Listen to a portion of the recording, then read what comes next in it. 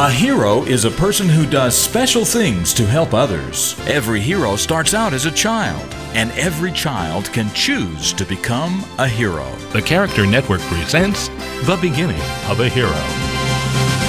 Larry was everybody's friend. He made good grades, and he was always very helpful. The other students thought he told the funniest stories, and he was a good listener, too, if anyone had a problem. But most of the time, none of them paid any attention to Larry's limp. They had grown up with him, and they knew that his leg had been injured in a car accident before they even started school. Of course, Larry couldn't run very fast or play ball very well, but he wrote great stories and he played the piano better than anybody else in the school. One day, a new boy moved into the neighborhood and started attending Larry's school.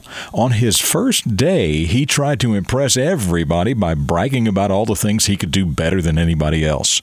Then he stopped and pointed down the hall and said in a loud voice, "Hey, who's that dude that can't walk?" Then the boy started copying the way Larry limped.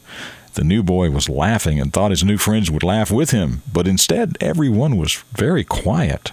Larry came closer, and with a big smile he said, "Hi, I'm Larry. You must be the new guy I heard about." Suddenly the boy felt very ashamed of himself. He realized that he had just been totally insensitive. "Hey, it's nice to meet you," he said, barely able to look Larry in the eye. He knew Larry must have seen the way he was acting, but Larry was friendly to him anyway. The boy knew the difference between helping and hurting, and he certainly knew Larry was the hero type.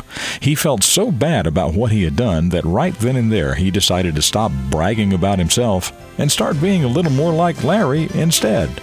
I'm Jim Lord. That's what I know about the beginning of this hero, and I know that you can become a hero too.